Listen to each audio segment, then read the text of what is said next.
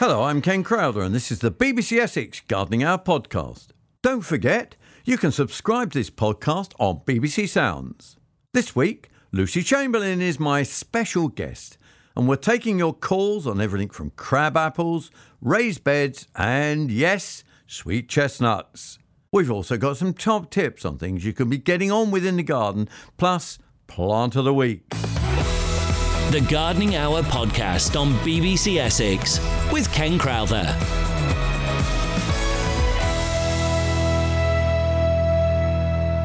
Let's start with Plant of the Week, and I'm going for viola. Now, viola is from the violet family, and in that species there are 525 to 600 different species. They're mainly in the northern hemisphere. They're mainly perennial. A few of them are actually annuals. Pansy, believe it or not, are part of the viola family, but they're called pansies, but they are of the same ilk. Personally, I always go for a viola. I like them because they're small flowering, they flower continuously, you don't have to worry about deadheading quite as much, and they really are lovely. They have simple leaf structure that looks a bit like stipules, and the flowers, 5 petals, fan-shaped petal, and the seeds are in sort of like 3 valves. They're fascinating, actually, because as they dry, they'll open, and then they inject the seeds everywhere. However, you can pick them and save them, and in fact, grow them on from there. Ants love viola seeds, so they actually disperse them as well. So there's lots of things that are intriguing about violas. Often mixed of colours. They started out sort of blues and yellows, but today with, the different hybridisation, we have got some lovely faces on them. Gorgeous mix. Some of them with little tiger faces even. They put up with most soils. They like a sunny position because they'll flower well, and they're great for containers and even hanging baskets. Talking of which, there's a trailing viola available now. The flowers, interestingly, are edible and considered by the Greek as a symbol of fertility and love, and were used in love potions. So if you want to get your life really moving, go out and buy violas. Violas will flower right through the winter. The Gardening Hour podcast on BBC Essex with Ken Crowther.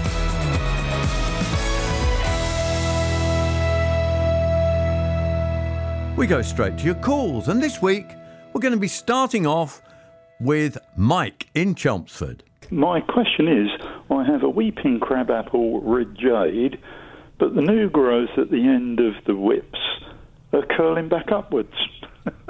Is this normal? So they're not do I cut them off? Can I just get in here to anybody listening? Crabapple red jade is fantastic. It's one of my favourite weeping crabs. I must admit, when Mike, you mentioned that name, Ken's face lit up like a picture. Super apple. Well, it was his super recommendation that I followed. So how low are these branches that you say they're curling up? Well, they come down, I suppose it's about getting on for 2 metres tall, and the branches, like the new whips, as they come down, just the ends begin to curl back up again. Most peculiar. The ordinary branches that were established are fine. It's just the new growth. Yeah. So temporarily I've tied it back to the tree trunk itself. Well, not much of a trunk. To try and arch it back down might be the right thing to do. I reckon it would right itself in time, don't you, Ken? Yeah, I think that's the kind of thing that you. I think, Mike, in all honesty, I would just leave well alone. Don't try and tie things back too much. Right. I'm sure the tree will just right itself, because if it's got that natural habit to weep, even if the new growth is up, gravity over time as it leaves up and becomes heavier, that will just still carry on weeping. The only bits that you would worry about is like Kilmarnock willows. Sometimes come out at the very top, don't they, Lucy? Well, you know what I mean? They'll come out the top and go sideways. That's where it's been grafted onto something. You don't want that, do you? No. But this apple, I'm guessing, isn't grafted like in that manner. It's just the shoot tips, isn't it? And drops down. Yeah, and it's the shoot tips that we're talking about. So I think, Mike, honestly, just wait a little bit longer, and it will right itself. Yeah. Okay, I'll come back if it doesn't. Okay. Thanks for your help. No worries. Pleasure. From Mike, we go to John. Where are you? Bishop Stortford, John? Yes, Bishop Stortford, yeah. Hi, nice to talk to you. What beds are we talking about today? I've got a raised bed garden plot, but it's in a very shaded area. In fact, it's under a oak tree, so it's very shaded. And I wonder if you could let me know what sort of vegetables I could grow in that area. Oh, okay. So it's a difficult one, it will isn't be it? a bit tricky, John, because like you say, you've got the shade, but also you've probably got an extensive root system of that oak tree there, maybe making the soil a little bit dry as well. Do you find that, or is it okay? Yeah, a little bit dry, yes. Yeah. But what you've got there, because you've got that raised bed system, you can actually add compost to the raised bed, which will then that area will then be root free. So that in itself is very handy. And when it comes to plants that are happy in shade, go for leafy veg. Go for things like you could even maybe do some sowings now of Swiss chard, perpetual spinach, things like annual spinach or rocket. Any of those leafy brassicas you could. leafy can you still hardy get? salads. Could you buy plants at this time? You might be able to get some cabbages. Couldn't you still? Yeah, I think if you shop wanted about? winter brassicas, you'd have to find transplants. It might be a little bit late, but you never know. There might be people selling them locally that have got them in larger pots. Or, as I say, there's loads of hardy salads, things like landcress, a rocket, corn salad, purslane, all those sorts of things can be sown. And that because they're leafy, they are happier in shade. If you're trying to grow things like sweet peppers or chili peppers or tomatoes, they really, really do need the sunshine, John. But yeah. Anything leafy, plop it in that raised bed, and as long as you keep it well mulched and watered, then you should be fine. Okay. All right.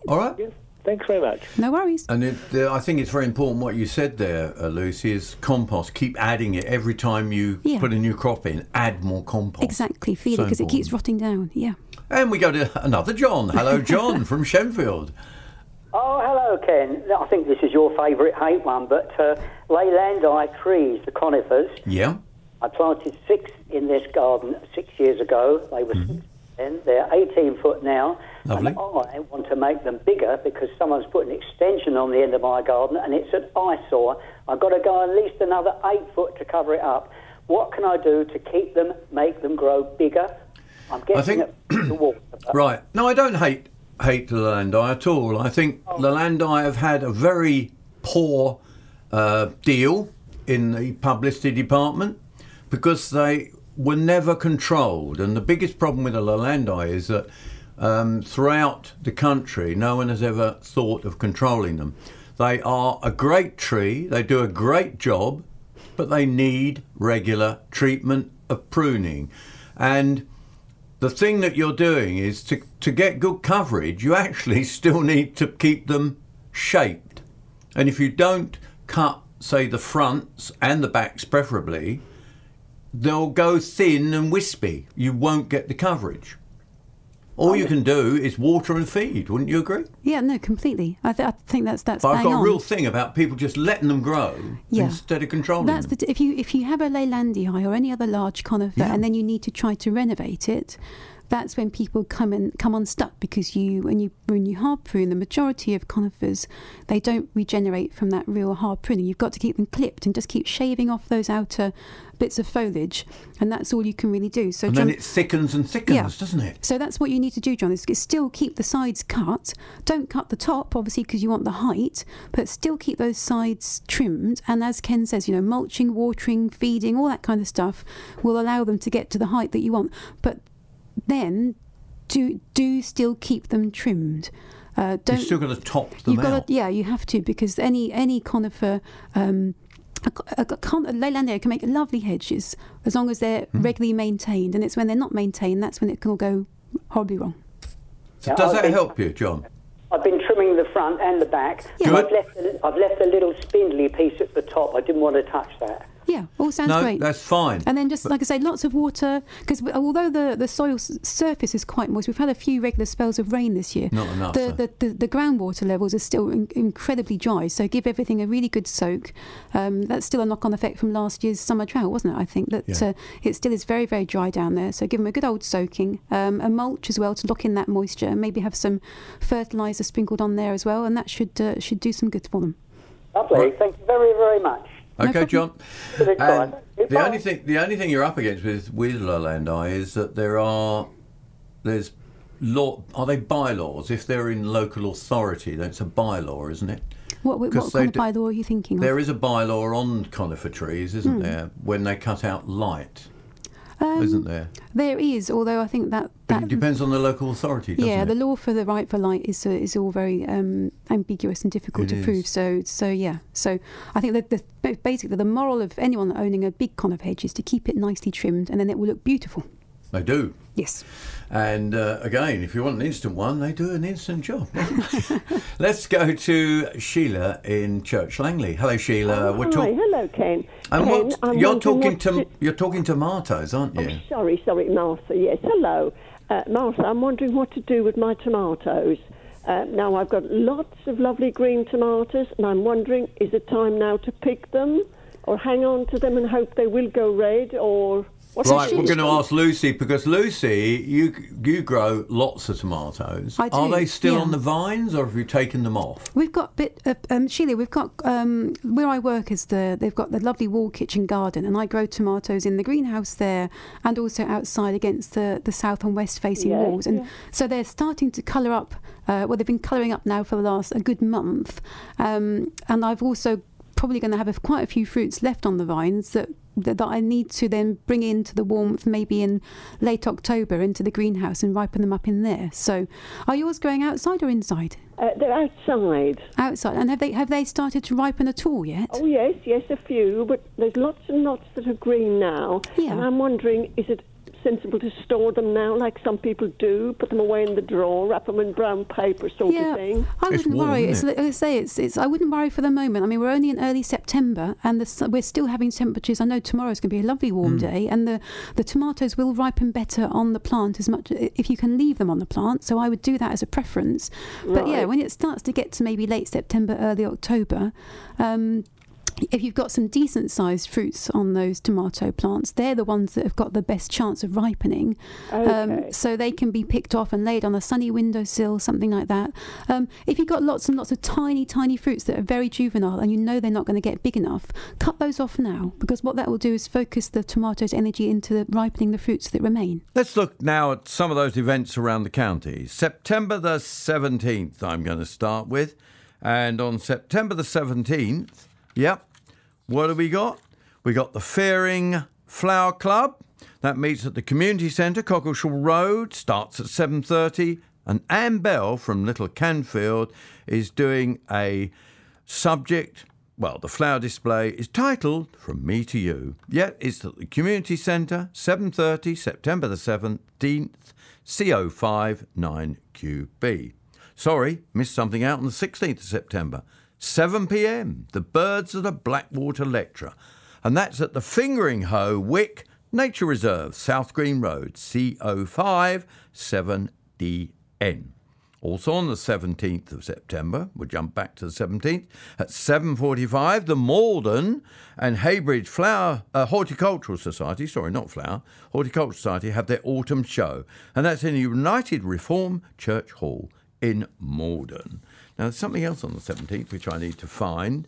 The Braintree group of the Essex Wildlife Trust on the 17th at 7:30 have a talk on dragonflies and damselflies. Look at how they breed, feed and live. If you want more information on that, it's 07742 294 358. I'm going to jump back now to the 21st of September, a Ranger Ramble. And the Ranger Ramble is at Fingering Hoe Wick Nature Reserve, CO5 7DN, kicks off at 10:30. And if you want more information on that, it's 01206 729 678. Don't forget, keep your events coming in, and we will post them up onto the... Yes? It's a gardening podcast. Send them to ken.crowther@bbc.co.uk and we'll get it mentioned. If you like sending them in the post, just send them to Ken Crowther at PO Box 765, Chelmsford, CM2 9XB. The Gardening Hour podcast on BBC Essex with Ken Crowther.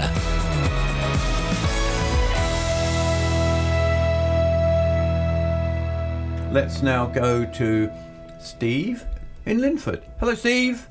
Hi, Ken. Hi, Lucy. Hi, Steve. Hello. Want to say, firstly, Ken, thanks for the email and the tips regarding the Mahonia. Okay. I went a couple of weeks ago. Last weekend, I was around Colchester Zoo with a grandchild. Saw half a dozen Mahonias looking very much the same, coppery on the top. So anybody with Mahonias like that, it seems to be kind of something this year, as you say, maybe a shock or something. A shock and drying out. It's a lot of dryness this year has caused lots of problems. Yeah, what I'm ringing for today is a big ask to your listeners regarding garden birds. And it's the 70th anniversary of the Essex Birdwatching Society. And next weekend, we want gardeners and people kind of to watch their gardens and count the birds and then kind of report their sightings. We're very interested to get a picture of bird life across the kind of county. Things like song thrush, we don't see them like we used to do.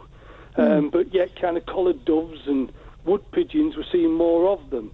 So wondering whether your listeners could help us with that. Is there a site that they can go to? There is, yeah. What's that? Yes, it's Birdwatching Society website, which is www.ebws.org.uk. Yeah. .org.uk and then /BCBW. It's Big County Birdwatch. BW. Yep. You also are asking about raspberries, weren't you? Yeah, that's right. Yeah, just to finish that, we've also got on the website walks all over the county which people can get involved in at free of charge. Yeah, I've got a Joan J. raspberry cane, which I got earlier this year and planted. We've had kind of a handful of raspberries kind of every week off that, which has been nice with the porridge in the morning. Yeah, lovely. We've also just recently bought in the kind of, the gardening sales, a Tulamine version. I want to know whether I need to be pruning either of those now. So are they both, they're both new plants from this year, Steve, are they? Yeah, they are. This year, the cane was about 2 foot tall, and it's kind of, the growth has sprung off from that. The other one's just a small plant in a pot, really. And I think the second one? Was that the second one? Fruit. The second one was a small plant in a pot? Tulamine. Yeah. That's the Tulamine. But Tulamine, yeah. So they're both summer fruiting ones, Steve, aren't they? Those two?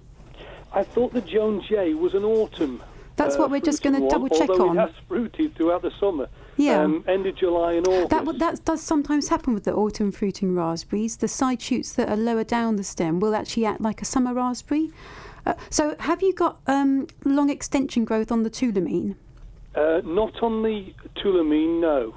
Right. Okay. On the Tulamine's a late summer. Yeah. So on the Joan J, I actually had these what I thought were suckers coming up. Yeah. And I thought kind of they were suckers because they were coming out from low from the ground, and so I pulled them out and tried to repot them as new plants, but they don't. Right.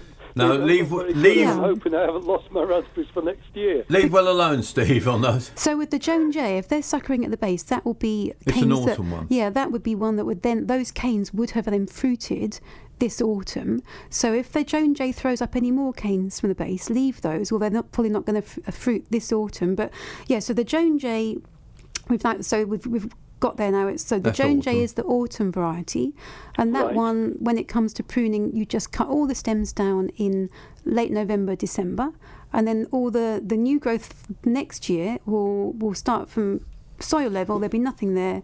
It will grow and grow and grow, and then come the autumn, it will crop.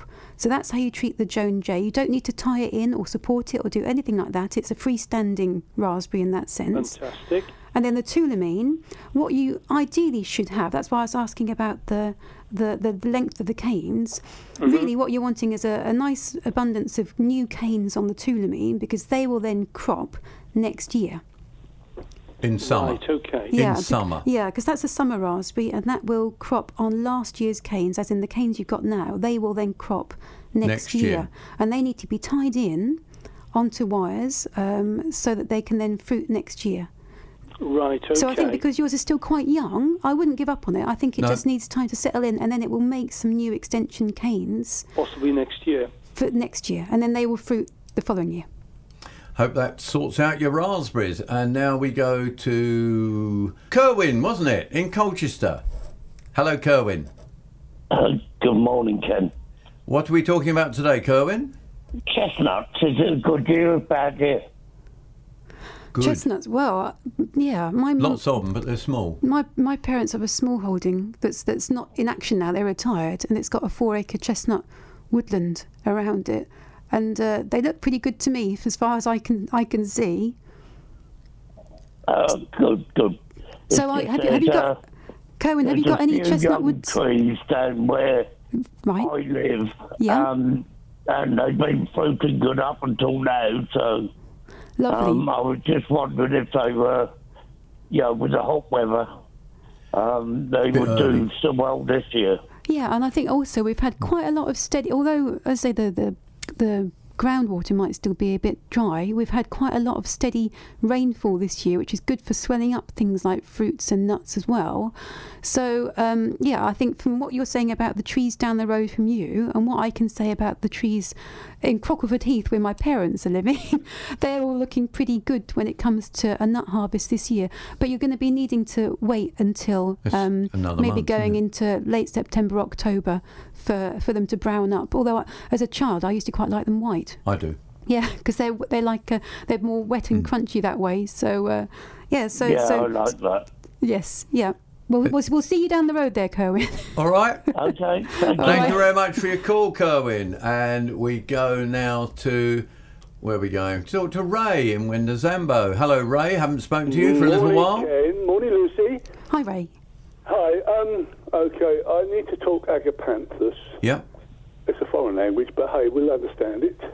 Right, I've grown those from seed, and they're lovely. about 3 or 4 years old, so I'm not expecting them to flower, but I've had hardly any flowers on my large plants. I've had a few years, and there must be about 10 pots of them, but only 3 of them or 4 of them have flowered this year, and they're well packed in. Right. So that was going to be my question. About the winter time, what I should be doing to them. Should I put them inside? Should I water them during the winter? Or should I leave them all dry? Are they the hardy varieties or non-hardy? All of them now. I mean, to be honest, my wife despairs. There's hundreds of pots of seeds growing like mad. So they are. What was the quick? Are they the hardy evergreen ones or not? They are the hardy evergreen ones, yes. They've stood out all winter, so yes, okay. They are hardy evergreens. They are hardy, yeah. So because you, just so the listeners understand, you get 2 types of agapanthus. You get those that are fully hardy and can be outside for the winter, and then those keep that most of their leaf. Don't they? and then you get some that are more delicate and tender and need some protection through the winter months. So they're best grown in a pot and then moved under cover. So you're saying, Ray, that all the plants you're growing are fully hardy and tend to be outside most of the time. They've been out all year, yes. And the seeds, as seedlings, as I said, are now probably 3 years old, maybe 2 years old. And do you leave the seedlings? That flowered. One thing that you mentioned right at the start of the conversation is that the agapanthus are a bit tight in the pots, and I think it's a common misconception that they actually like to be really congested. They don't. They like to be like any flowering plant in the pot. They don't want to be really overpotted, so a small plant in a massive pot, because then they just produce lots of roots. But conversely, they're hungry if feeders. If they're pushing out, they won't get fed. If they get congested, then they're not actually going to flower as well as they could do. So I think it might be time to maybe lift and split some of the most congested ones you have, Ray, even if you're just splitting them into 2 or 3, and then repot them into some really good, nice free draining John Innes No. 3 compost with a bit of more grit added as well, so it's nice of free drainage, because they've got fleshy roots. They don't like to be in get winter wet, but they do like a nutritious compost, which is why the John Innes No. 3 would be great for them. And you could do that now, Ken, couldn't you? You can actually split agapanthus now. Oh God, yeah. They're still I want to collect the seeds again this year, so I'll leave them for a little bit longer. Yeah. So they have flowered. And feeding, I started using recently Bloodfish and Bone. Right. Okay. Is that a reasonable fertiliser, or should I be looking for something that's going to be Personally, it depends on when you're using it. If you're using it all blood fish and year, bone is quite a slow release fertiliser because it needs to, the bone in particular needs to be broken down by sort of fungi and bacteria in the soil before it can be made available to the plants. The blood part of it's taken up fairly quickly, but it's a good general fertiliser. But if you wanted to boost flowering, then the liquid high potash feed, and we always talk about things like tomato fertiliser. Yeah, I was going to say tomato feed. Yeah, any liquid feed is taken up by plants really quickly because it's already in the soil water. So things like the blood fish and bone, the bone part of it, has to be weathered down before the nutrients can be taken up by the plants. So a bit of high potash is like a quick fix, and it will help out whether it's agapanthus and get them to flower, along with a bit of division of those really congested plants. Right. Okay, and one more quick question. Hydrangeas. My wife's got loads of them. She loves them, and she's got big blue flowers on top, but the fading flowers underneath. Can she cut the fading flowers off now? Yeah, absolutely. Don't cut back too hard. That's the only thing with hydrangeas. If you cut them back really hard, you're cutting off the flower buds for next year's display. So literally just nibble them off and tell them to put them aside because they make a really nice addition to a Christmas wreath. And I hate to mention the Christmas word now, but terrible. honestly... No, we did have poinsettias last week. Yeah, so. Mention the word and it's only... I'm sorry. I know. Put them in the shed and forget about them until December. Okay. Right, maybe I'll... okay, but as long as they're just deadheading. Okay. Yeah, literally just nip the top off, Ray. That's all she needs to do. Yes. Excellent. Thank you for your call, Ray. All right. Have a lovely day and enjoy the sunshine while it lasts, everybody. Yep, and nice to hear from you again, Ray. And we go to Stanford La Hope now, don't we, Viv? Is that right? Hello. We're talking melons. Yes, I saw Monty Don last night with melons in the greenhouse. Can you give me information? How do you grow them from seed? Oh, you see. Need a heated greenhouse. What's impressive is that you watch Gardener's World, but you come to us for the proper information. Yes. That's what I like to hear. Yes. So, Lucy grows melons in a greenhouse where you work. Yeah, I do. So how do you do it? From seed, or do you buy other plants? No, you can buy plants, can't you? You can buy plants, Viv, if you want to. But if you've got a heated propagator, then you can sow them from seed. So if you've got a propagator, great. Can you? If not, have you or haven't you? No, I haven't at the moment, but I And have you got a glass house? I've got a greenhouse. Yes. Great. Yeah. Okay. And you're on your way. Is that where you're wanting to grow them? Is that where you want to grow them? Because you can grow some melons outside, but so if you check the seed packets, some of them now say that they can actually ripen in good summers outside against a south or west facing wall, somewhere sheltered. Yeah, and so there are some that are British bred now that just have a more cold tolerance to them. So you could look for that if you want to. Yes. Or I've grown one called Alvaro, which is a lovely Charente type melon, and it's ripening now. And oh my God, it's delicious. Oh, lovely! Smells amazing. Do they take long to sort of fruit? They do take quite a long time. This is the thing with melons, is that they need a long growing season and they need a good amount of heat and they need a decent sized root system. So grow them in either a big bucket or a big pot or container and keep them well fed and well watered with a high potash fertiliser. And you also have to hand pollinate the flowers of your melons. Oh, right. Now, just briefly, Lucy, if you were sowing, what month would you sow? I would do it in March. You've got to do it quite early, so March or going into early April. And if you were trying to buy plants, when would you have to plant those? Going into May. Going into May. Oh. Yeah. Oh, lovely. But I'll tell you what, next time Lucy's on in the spring, give us another call and then we can update I'll guide you through it. We'll guide you through it. Thank you ever so much. That's a pleasure. We'll be back to your gardening questions in a moment. But right now on the BBC Essex Gardening Hour podcast, Lucy's got some top tips on things you could be getting on with in the garden. Well, Ken, do you know what? At the moment, the weather is so glorious, sunny. It's a beautiful, beautiful, classic autumn scene at the moment. The sun's shining, leaves are starting to turn.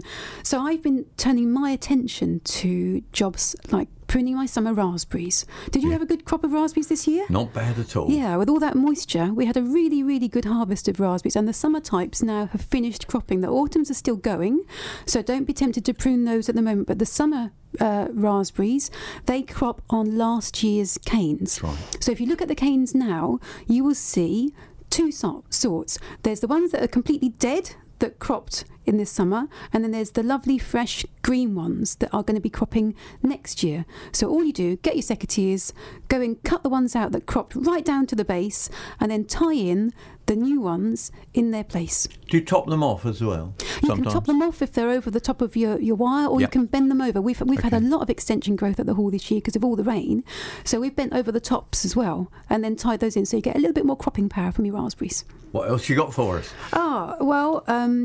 Every time I walk into the greenhouse at the moment at the hall, my senses are filled with the most delicious smell of melon. We've got melons ripening, and they do take a long time to ripen in our climate, but as soon as you get that waft of perfume, you know that they're ready to pick. And don't leave them too long, because melons can go fusty and sort of soapy if you let them ripen too much. So as soon as you get that smell, watch them for a couple of days and then cut them, bring them in, have them somewhere sunny, and then get there with a bit of Parma ham or some raspberries, some of your autumn raspberries. Makes a lovely combination. And also there's other late season crops like dessert grapes. They're ripening now, and also figs. And it's really important to harvest them when they are ripe, not before, and not when they're mouldy. You've got to just keep looking at them and make sure you get them just at the right time. We're going to... Is that Leigh-on-Sea, Dan? That's correct. How's it in Leigh-on-Sea? What a gorgeous day you've got down there. Beautiful here, yeah. Ken, I've got a problem with rhubarb. Really? For the last 5 years, I've been trying to grow it in pots. I've even tried growing it in the garden. All I'm getting is short, skinny sticks. What am I doing wrong? Well, firstly, it's not the best plant for a container. And mainly that's due to they like a lot of nutrient, a lot of humus around them. They don't work very well in a pot. However, it can be done, can't it, Lucy? Yeah, it can be done. So rhubarb likes like you say, sort of a heavier soil. It likes continual moisture. It likes a cool root zone. And if you've got a container that's in a sunny spot, for example, Dan, then it might be that the roots are getting a little bit too hot. Rhubarb is actually like a real cool season crop. It likes cool, moist conditions. So, how big is the container you've got your rhubarb in? It's the biggest plastic containers I could find. Which is what kind of, just to give us an idea? I should imagine the top of it is about 2 feet across. Okay, that's still, if you can, like an old dog's bath or something like that, an old tin bath. That would be the size of container you want for your rhubarb. And you'd also need to line the sides with something like bubble plastic so that it's not trying to insulate it from the cold. They're really hardy plants. What you're trying to do is insulate the roots from getting too hot. So that's fine. Yeah, so you've got to just bear in mind it likes cool, it likes a lot of moisture, it likes a good amount of fertiliser. We mulch ours every autumn with well-rotted manure at the hall. You don't need to do that, but you do need to keep them well fed. So liquid grow more or something like that would be great. Yeah. You did say use heavy soil? Yeah. I've got clay soil in the garden. Yeah. But I'm in the pots. I'm actually using John Innes number 3. That's good. That's the right thing to use. That's lovely. It's a nice loam-based, heavy, good structured compost for long-term perennial planting. So that's bang on. That's absolutely spot on, Dan. I think it might be, as I say, thank you very much. Put it somewhere a bit cooler, shadier, and feed. Just one last question. You said you've got some in the ground, and that's not doing well either. I tried it in the ground, Ken. But I got the same result in the ground. But how long did you leave it? Because a rhubarb crown needs a couple of years to establish. That's what it was in the ground for 2 years. No, you've tried it then. Yeah, I might try it again, Dan. Try it again, and like I say, just sort of keep it well mulched and. Don't dig round it. No. Leave its roots alone and just keep stacking a bit of compost round it and loads of water, and you should be all right. When we lift and split them at the hall, we have to leave them for a year before we want to harvest, because they can be quite weak in that first year, and then they suddenly get their feet in and off they go. Okay, Lucy, thanks very much. Thanks, Ken. And we go to Michael in Braintree. Oh, hello. Hi. I've got cannas in my garden. Yes. And they're all in pots, and I've got about 6 of them. And they've virtually exploded this year. They've overrun the pots. Now, what I want to do, or try to do, is see if I can plant them in the garden. Which is the best way to do it? You wouldn't. Now, the thing is, they're not. It's difficult because I know we're being told that the world is a warmer place and we might not get harsh winters. But what you've got to remember is that a canna is not a hardy plant.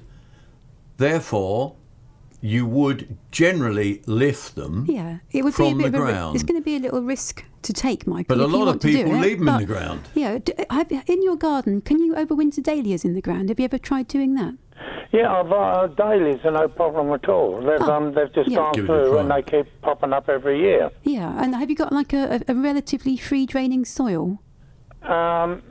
It's not too bad. Yeah, so I think that's probably, again, what's going in your favour. So if you know that dahlias can overwinter in the ground and they come back on year, and you've got a relatively free draining soil, I would try it with the cannas, but maybe also as an insurance policy, lift some up and put those somewhere like a frost-free greenhouse. But you've got some in containers already, so I would keep those ones in the containers because you can leave them in the container and dry them off in the winter, can't you? Yeah, I've done that last year, and then I repotted them in bigger containers at the beginning of the year. Yeah. And they've split the pots. They're loving life. And the pots that I've got, I haven't got a greenhouse big enough to put all the pots in now. Right. Yeah. Well, like I said, I would just have a few, Michael. In the once they've been blackened by the frost, you can lock them down to the ground anyhow.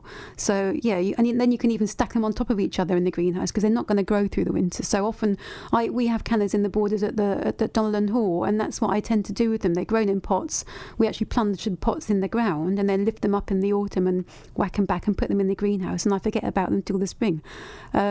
So do that, but have a go and see what they do in the ground over winter. I was thinking about taking them out the pots, or splitting the pots, taking them out and then putting a spade through them and putting some in the greenhouse and then planting some out in the garden. Or use an old bread knife. It might be better for you. You'll get a better cut with an old bread knife than you will with a spade. Yeah, and ask permission from the knife owner first. Big enough. Or a chainsaw. No, we won't recommend chainsaws. Not under health and safety. No. You can use a chainsaw. What is the best thing to feed them? And I've been feeding them on liquid chicken pellets. Right, that's probably why they're doing so well, Mike. I'd imagine that's like rocket fuel for them. Will that produce more? That will actually produce more leaf than it will flower. Yeah, though, it will. Isn't it? It will. If you're growing some of the cannas have really gorgeous flowers, and they're growing as much for the flowers as they are for the foliage. So, yeah, like Ken says, if you want more flowers, then we'd recommend something more balanced or a high potash feed. Chicken pellets are quite high nitrogen, which is why you're getting all that amazing lush growth. You just have to be careful that the lush growth is going to be more frost tender. So just maybe don't be feeding them with chicken pellets anymore because you're wanting to try and harden that growth up to get them through the winter if they're going to be outside. You need to stop feeding like that really August at the latest. Yeah. Okay? Right, okey-doke. Thanks a lot. Pleasure. Good luck. That's Michael in Braintree. Just going back to the text, where remember that we couldn't get Kim. Was talking about Hebes, actually. Oh, we were trying to work it out, weren't we? And it was a G instead of an H. Key, That's what it was. Can you tell me the best time to cut back Hebes? Now, it would depend on whether they're old or young. Yeah, Hebes is such a massive genus. To try whether and it's a small leaf, large leaf one. Generally, Hebes can be cut back hard. But there's a risk attached if they're old. I'm talking about, say, a 15-year-old I've Hebe. had luck sometimes, and other times it hasn't worked. They just die sometimes, don't they? Yeah, some respond well and others don't. So if you know the species or the variety, it was Kim, wasn't it? Kim. Yeah, then maybe we could, if you let us know that part, that would be useful. But as a general rule, with any shrub, that you think, right, can it be renovated? If you look into the centre where the old parts are, if you can see little tiny buds there or shoots, you can. But again, would you say this is the right time of year to do it? I would be tempted to leave it till the spring. Yeah. So that's a very approximate guide because we don't know exactly what Hebe you've got, but hopefully that helps. There you go. Now let's go to I tell you where we're going to go. We're going to Burnham on Crouch, aren't we, Christine? Hello there, Ken. Hello, Lucy. This is Ray country you live in, then, do you? Yes, it's Ray country. Yes, Indian territory. Yes. Have you seen him out there picking his blackberries in the hedgerows? Yeah, you have to watch for him. He's nicking all the blackberries out of Burnham, you know. Oh, that's normal for Ray. Yeah, that's normal. He's got a lovely day to do it then if he's home now. Yeah. How can we help you today, Christine? A couple of questions. I've got some hollyhock seeds. Some a friend gave me, and some I've kept from my own double red one, which I bought this year as a plant. And I've also got some foxglove seeds from my foxgloves. I wondered, should I plant some now or should I leave them till next year? The sowing them. Yeah. So the foxgloves, even if you sowed them now, they would not flower next year. They would still be too small. They should have really been. If you want them to flower for next year, you need to have been sowing them, say, in June or July. So in a way, there's not an awful lot to be gained by sowing them now. You could sow some in early spring. And they will then bulk up and be a decent size to then flower the following year. So that's 2021, isn't it? Oh goodness. Yeah, 21. I've got some. Flower in 21. In the garden, you know, I have got some that are growing in the garden that, you know, have sown themselves. You know, I just collect some seeds and some I leave. So. Yes, yeah.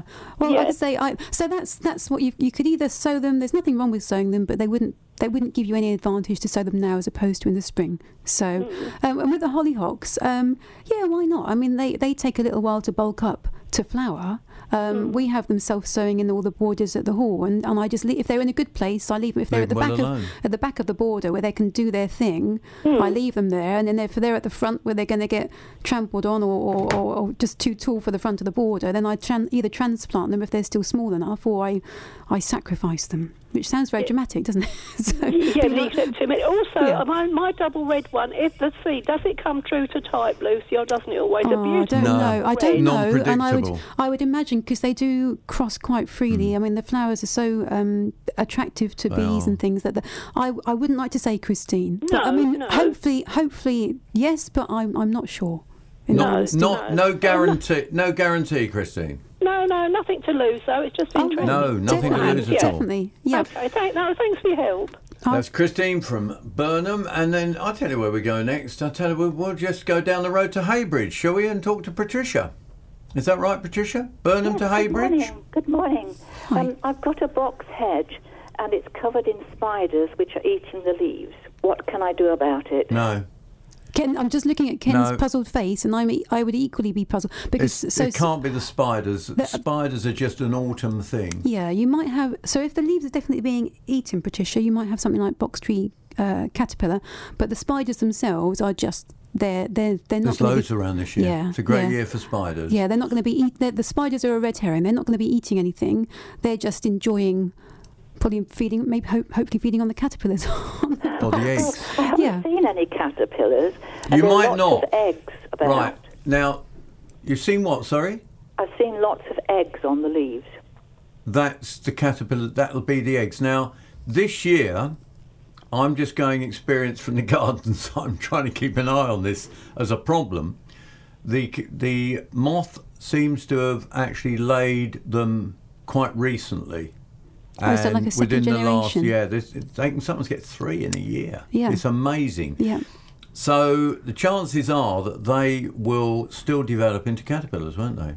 They might do. So would they be hardy enough then? I don't know how they go through the winter. It's going to depend on the autumn, isn't it? Yeah. I would still, personally, I'd spray, because that's the only way you're going to prevent, isn't it, at the moment? Yeah, and it might be, Patricia, that because the caterpillars could be feeding sort of inside the box, and maybe that's why they're not clearly visible. So rather than not on the extremities, but actually sort of feeding in the shelter and the protection of in the inner parts of the box plants. So, what should I spray with? Well, Ken, you were talking about this before, weren't you? Ultra is one of the ones that's worth starting with, and there's a Westland one I can't remember the name of. There's 2, but if you're doing it, if you've got them now, you'll have them next year.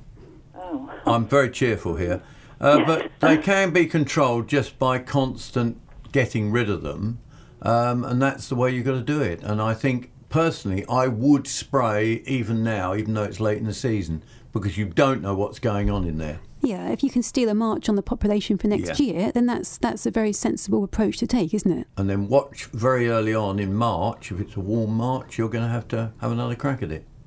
Okay, thanks very much. Don't give up, though. Yeah. Because they do come back from it, don't they? They get defoliated, but they will come back, won't they? So Yeah. it's not a... But it's not the spider's fault. No. No. And there's some incredible web. We went somewhere where there were, the other day I went past an area of mainly old thistle flowers, Yeah. whole area of thistle. And you looked across it and it was just web. It was like, and it was in early that low morning autumn and sunshine. with the dew on it. Oh, fantastic. Getting Looked all really good. Although got all I'm dewy not early. into spiders particularly, but the webs are fantastic. Beverly, we're not talking about spiders, are we? No. Although I did have one drop on my head this morning. Pulled Pulled down my woken neck. me up. Right, what can we do for you, Beverly? Right. I have a 7-foot high, nearly 20-year-old yucca. Oh, nice. And it's got 5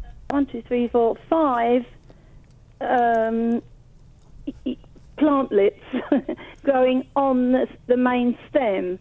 How should I, or how can I reduce them? So when you say put them reduce, on. do you want to propagate them? Do you? Yes. Yeah, and they're growing up at the height of the main stem, or are they around the base? No, they're around the base. Around the base. Mainly So you, from right at the base to about 6 inches. yeah, I wouldn't do anything now, Beverly. I would wait until the spring, and then I would get a knife and try to chop them off and hope that they've got some root attached to the base, and then you can just transplant them into a new pot. But as I say, don't do anything now because yuccas aren't fully hardy. In fact, give us another ring in the spring and we'll explain. It's a very good idea. The Gardening Hour podcast on BBC Essex with Ken Crowther.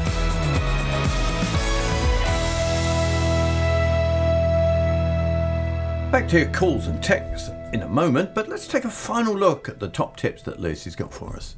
I went to a lovely open garden a few weekends ago called Alton Wick, just near Malden, and I was so blown away by all the tropical lushness that it showed me. I then purchased from them some salvias. I love salvias, and especially Is this the woody one?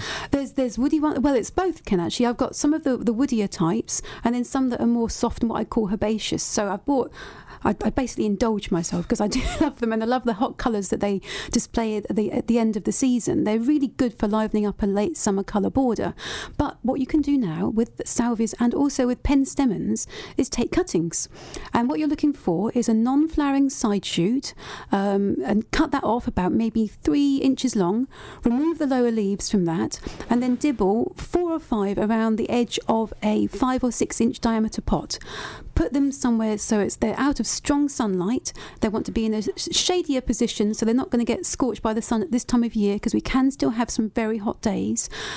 So put them somewhere where they're going to get nice warmth, not strong sunlight, not deep shade, and they will be rooting come the autumn. What else you got for us? I'm sure you got another tip, haven't you? Well, this is again going on about flower borders, because at this time of year, if you can find a lovely autumn flower border that's been designed with things such as salvias and dahlias and rebeckias and heleniums, they do look absolutely fantastic at the moment. But what you can do to prolong the display of certain plants is deadhead them. And one plant I would definitely jump in and deadhead every few days is the dahlia. Dahlias at the moment are looking fantastic, but you will get flowers going into November, even later till the first frost, if you keep regularly deadheading the flowers. And what you're looking for, because it's quite difficult to tell the buds and the deadheads apart, a bud that's going to come into a flower, it has got a rounded tip, but a deadhead from a dahlia flower is pointed. So look for the pointed tips, nip them off with your finger and thumb, and that will prolong the display of your dahlias. We're going to go straight back to the phones and we'll talk to David from Hadley.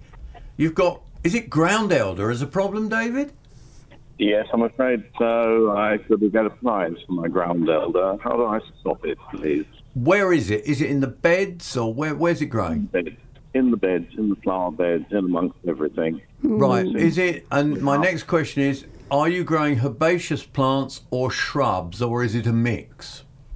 Essentially it's a mix, but it's in amongst the roses, it's in amongst the irises, it's in amongst everything that's there. Yeah. Oh, David, we feel your pain. I've had that kind of border facing me before, and it's a bit soul destroying. So you've got 2 options. You could and one of them is a bit drastic, but it could be done. You could, in the autumn, take out the plants that you want to keep and bed them in somewhere separate, and then go through that border, because the good thing about ground elder, as opposed to other perennial weeds like mare's tail or bindweed, is that you can dig it out. It's actually shallow rooting to a degree. It will only go down about 8 inches, if you use a fork. 10 inches, something like that. So you could go through that border and fork it all out, and then religiously in future years, if you see any pieces popping up, get them out before they get too bad. So that is one thing that you can do. How does that make you feel? Yeah, it sounds like hard work. I was hoping you were going to give me an easier method. Well, would you be happy to spray? Because that's another option. So you need a hood on the sprayer, wouldn't you, if you've got herbaceous plants? Yeah, you'd need to either protect the plants that you want to keep with something like an upturned bucket, or like Ken says, a sheet, or have a hood on the sprayer. But you could, in theory, if you wanted to, use a glyphosate-based spray, which then, as applied to the foliage, travels back down into the root system. Now, I always feel very nervous now about advising about glyphosate because it has been linked to being carcinogenic. There's certain countries that are taking it off the market. So I will give you that information and leave it with you. I think that's the best thing I can say here. It's still available in the UK if you want to use it. And you can't emphasise enough that the British regulations and controls are one of the highest in the world as well. Yeah. So, although we've seen it in other countries, going down that route, we can't write that off completely. No, that's why there is an option. But as I say, there's also the digging out if you want to. Yeah. But if you did use a spray, you would need to make sure there's a massive amount of ground elder leaves to spray. The more surface area you can spray, the more effective any weed killer uptake is. And if you get it in amongst plants, you could use a wipe. Now, the wipe, you would have to see that you don't touch other green plants with, but you could wipe it onto the leaf of the ground elder. I was thinking of iris. What do you mean a wipe? What does that mean, a wipe? Is it You buy it's a gel. It's a gel which has a sponge wipe with it, which means you wipe the leaf with it. And that's glyphosate. Is there any alternative to glyphosate? No. I think because the but that's what we there is, but we need another a very effective systemic weed killer. That would be perfect. There is the one with acid? The pelargonic acid, but that acid just scorches the foliage. It doesn't really go down to the root system. That's why we're in a bit of I think gardeners at the minute are with perennial weed control in a bit of a quandary, aren't we? Yeah. But as I say, if you wanted to, going back to digging it out, the garden I took over, my own private garden, had loads of ground elder in it, and my husband and I, we have cleared the garden of ground elder, so it can be done. It was when we were making a brand new garden, so it was easy to clear the decks, go in there, dig it all up, job done. Can be done because Lucy's done it. Pat from Colchester, we're talking beans, are we? Runner beans? Yes, runner beans. We had a reasonable crop so far, and then a couple of weeks ago all the flowers started dropping off, and now any beans that were on there are just turning yellow and completely dried up. So I don't know what we're doing wrong. We water well every night, and I've never had it happen before. Oh, Pat, so where are these beans growing? Are they in an exposed, windy site, for example? Are they nice and sheltered, or what's going on? No, they're sheltered behind or by the side of a fence. Yeah. And they get sunshine, but as I say, they get a good watering every night, and we have had a good crop, but just this last couple of weeks, it's all gone pear-shaped. They're having a lull. They might be. They might have just exhausted themselves. And so you say you're watering every night. Are you feeding them as well? Yes. And what feed are you using? Tomerite.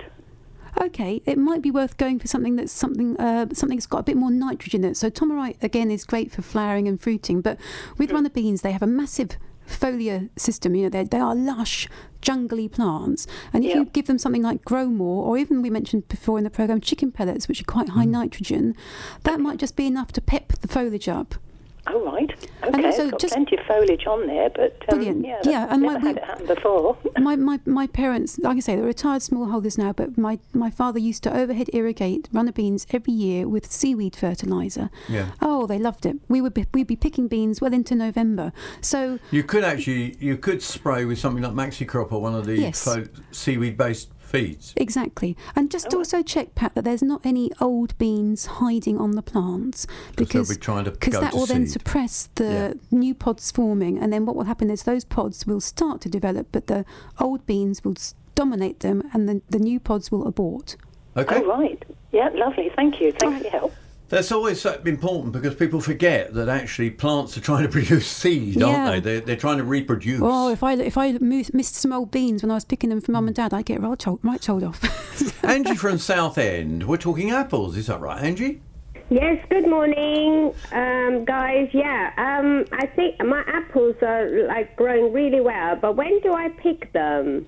When they're ready. How about that for an answer? Did you like that one, Angie? You're so glad you phoned in now, Angie, yes, aren't you? when they're ready.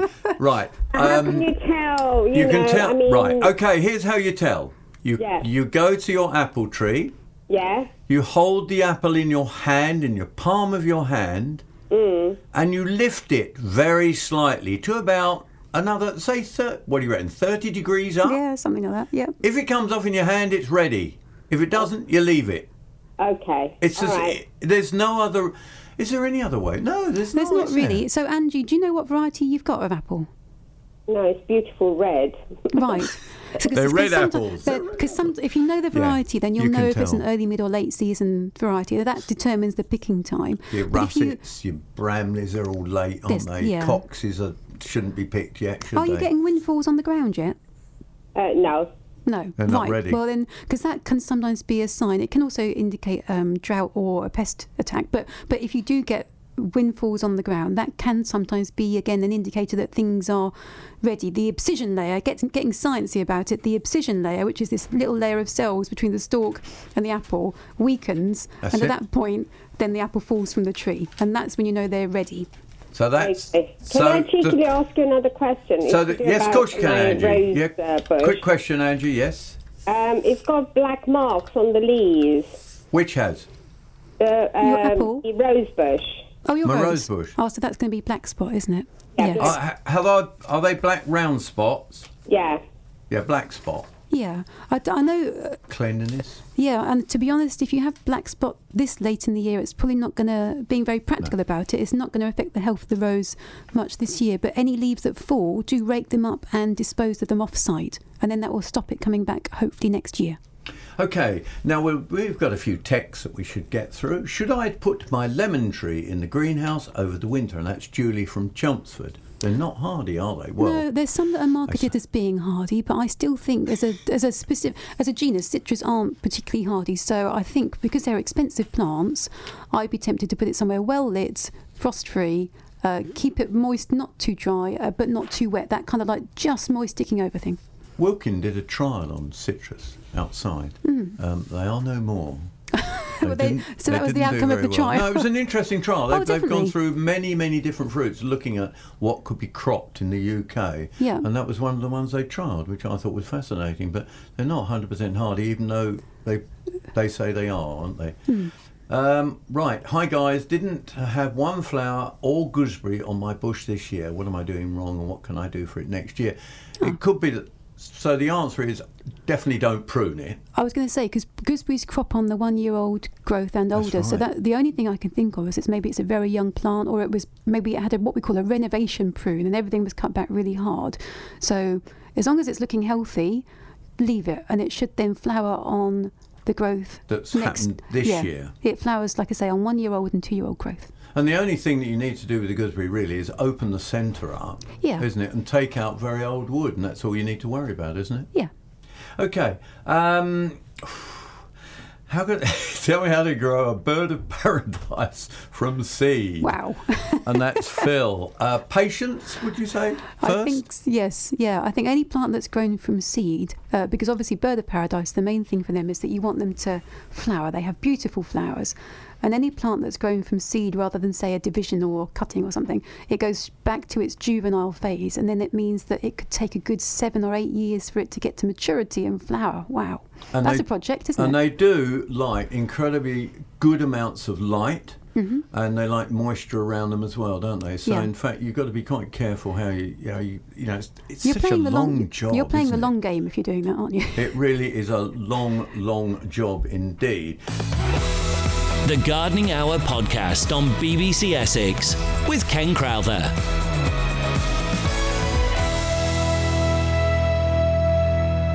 Thank you very much for listening to the BBC Essex Gardening Hour podcast. If you missed any of the answers to the questions we gave, don't forget you can download this programme. Take it with you on the BBC Sounds app. If you will have a gardening question for us, why not hold it till next week and give us a call in the morning on 0800 111 4041 and be part of the programme. Yes, that's every Saturday morning on BBC Essex from 11.